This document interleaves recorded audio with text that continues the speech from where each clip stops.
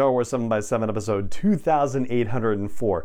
While we have the opportunity to do it, it's time to catch up on High Republic storytelling. There have been a lot of High Republic stories that we haven't yet talked about on the podcast. One of them actually came out in an ebook format last month and isn't going to be in actual physical form until May of this year. It is Volume 2 of the manga series, The Edge of Balance. Punch it.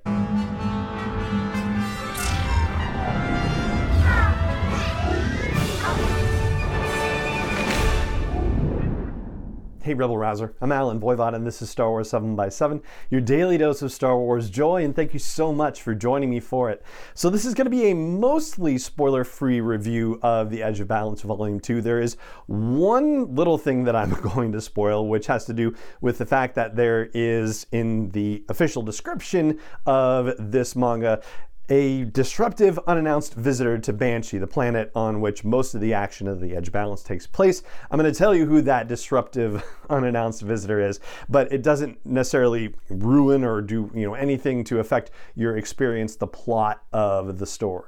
But before we get to that, let's establish where we are in High Republic storytelling. Edge of Balance Volume 1 takes place after the events of the Rising Storm because there are references to the Republic Fair on Valo and how things went terribly wrong there, and the Drengir attack on Banshee, but that attack is done, and by the time we get to The Edge of Balance Volume 2, they are still recovering from the events of Volume 1, but the Drengir are done. The Great Progenitor is referenced in it and saying that, yeah, that's not a problem anymore, so the Drengir have moved on. So we're actually beyond a couple of story arcs in the High Republic comic series as well. But we are still in Phase 1 of High Republic storytelling, and we are very near the end of Phase 1 of the High Republic because of some of the events of the Fallen Star that overlap within this story.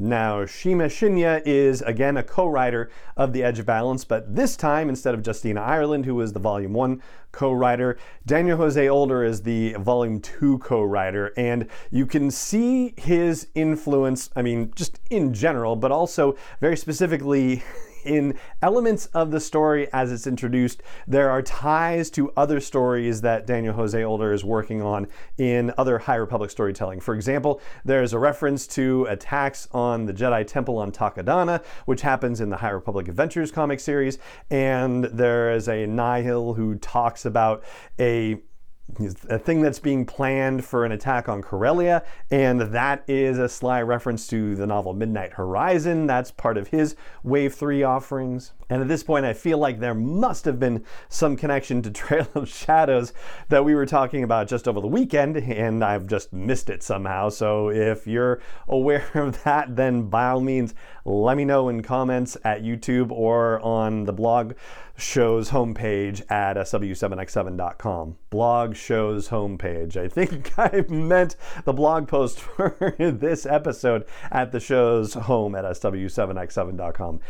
Anyway, so yes, the influence of Daniel Jose Older and the other stories with which he is connected can be felt throughout this as well. Now, as I said near the beginning of this, the people of Banshee are trying to recover from the events of The Edge of Balance Volume 1, and they are building bunkers at the direction of the Jedi Knight Lily, who is our main character in this, and being assisted by her Padawan Kieran and the younglings as well. But this isn't necessarily going over so well with the farmers on Banshee, who would rather be working on keeping their fields intact and getting back to, getting the crops ready to go, or else, they won't be able to feed everyone after everything that happened in The Edge of Balance Volume 1, so there's a little bit of tension there.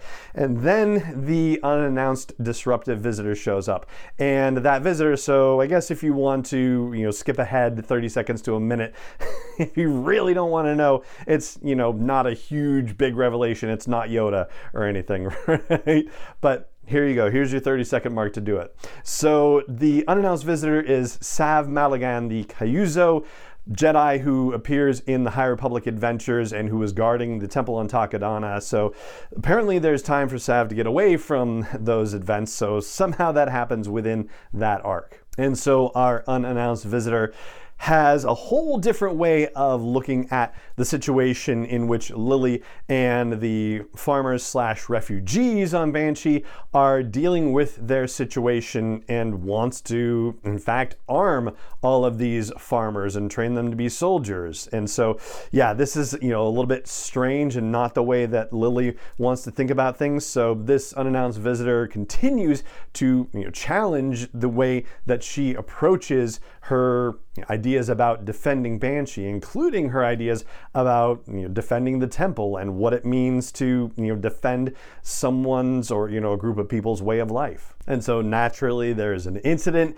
that then sets other excitement into motion, and there's a brief interlude at Starlight Beacon as well. Oh yeah, and another Daniel Jose Older reference. So the younglings end up in something called a rumble race and are very excited that midway through the race they got to pass Master Buckets, which has to be a reference to Torben Buck, aka Buckets of Blood. So yeah, there's another one for you. And then when the final set of actions break out, well, that disruptive visitor's advice and insight seem to help Lily deal with the situation at hand, which is just perfect. It's a great callback, great orchestration. I will also say that Older and Shima Shinya have taken a cue from Claudia Gray in her writing of The Fallen Star, with the idea that no one is safe, and I will just stop right there.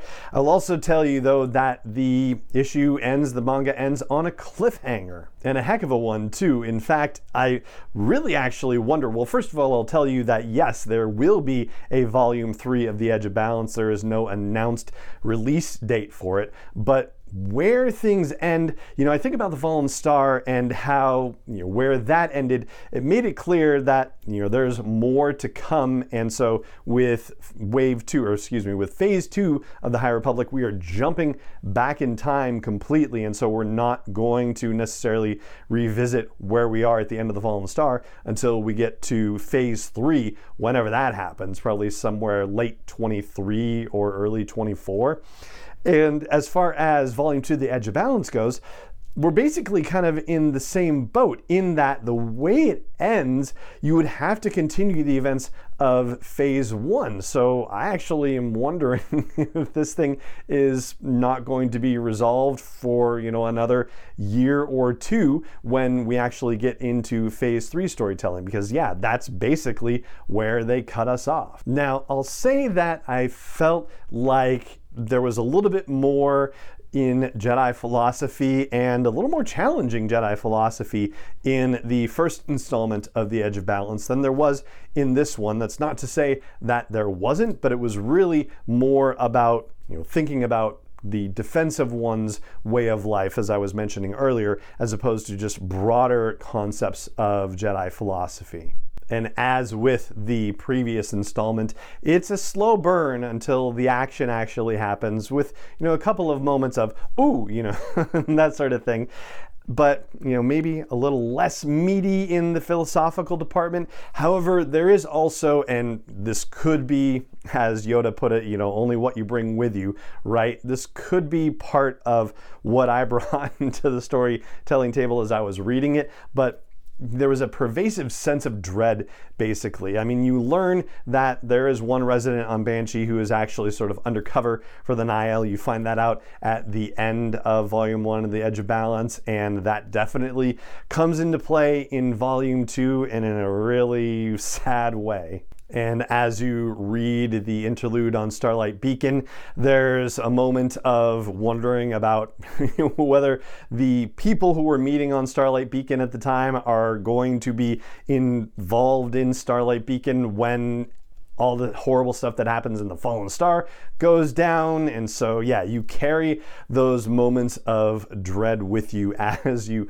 move through the story, if you have been involving yourself in other High Republic storytelling. And in line with Daniel Jose Older's bit about everything is something, I even had moments where that disruptive, unannounced visitor, I was wondering if that person actually was who they thought it was on Banshee. And yeah, the moments where I was thinking like, oh no, this is actually like another Nihil plant or something like that. Yeah, that kind of dread carrying through as well. Ultimately, I did enjoy the read, and it does have kind of an Empire Strikes Back-y feel in that there is some, major action toward the end of it, but there's a lot of unfinished business as well. And this particular volume also doesn't have a side story. So the first volume had a Meet the Banshees kind of side story at the end of volume 1. So there was like the main volume 1 story, and then there was this little Meet the Banshees side story to it. And the Banshees, the native Banshees, are these little creatures that look very much like the implementation of Star Wars Angry Birds, as we talked about way back when. This time there is just an art of the Star Wars The High Republic, The Edge of Balance, which was really very cool to look at as well. So, think of it as sort of, the art of books by Abrams that are all awesome. Well, you get a little taste of that in the back of this as well. And so there you have it. That is my mostly non-spoiler review of The Edge of Balance Volume 2. And thank you to Viz Media for sharing an ebook version of it with me. I really appreciate it, and I hope you've enjoyed this look at it. We'll dig a little deeper in subsequent episodes here, but for now, that is going to do it for today's show. It just remains for me to say thank you so much for joining me for it as always, and may the Force be with you wherever in the world you may be. 7x7 is not endorsed or sponsored yet by Lucasfilm Limited, Disney, or 20th Century Fox, and is intended for entertainment and information purposes only. Star Wars, the Star Wars logo, all names and pictures of Star Wars characters, vehicles, and any other Star Wars-related items are registered trademarks and/or copyrights of Lucasfilm Limited, or their respective trademark and copyright holders. May the Force be with them. All original content is copyright 2021 by Star Wars 7x7. We hope you love it. For the ones who get it done, the most important part is the one you need now. And the best partner is the one who can deliver. That's why millions of maintenance and repair pros trust Grainger. Because we have professional-grade supplies for every industry, even hard-to-find products. And we have same-day pickup and next-day delivery on most orders. But most importantly, we have an unwavering commitment to help keep you up and running. Call, click Grainger.com, or just stop by. Grainger, for the ones who get it done.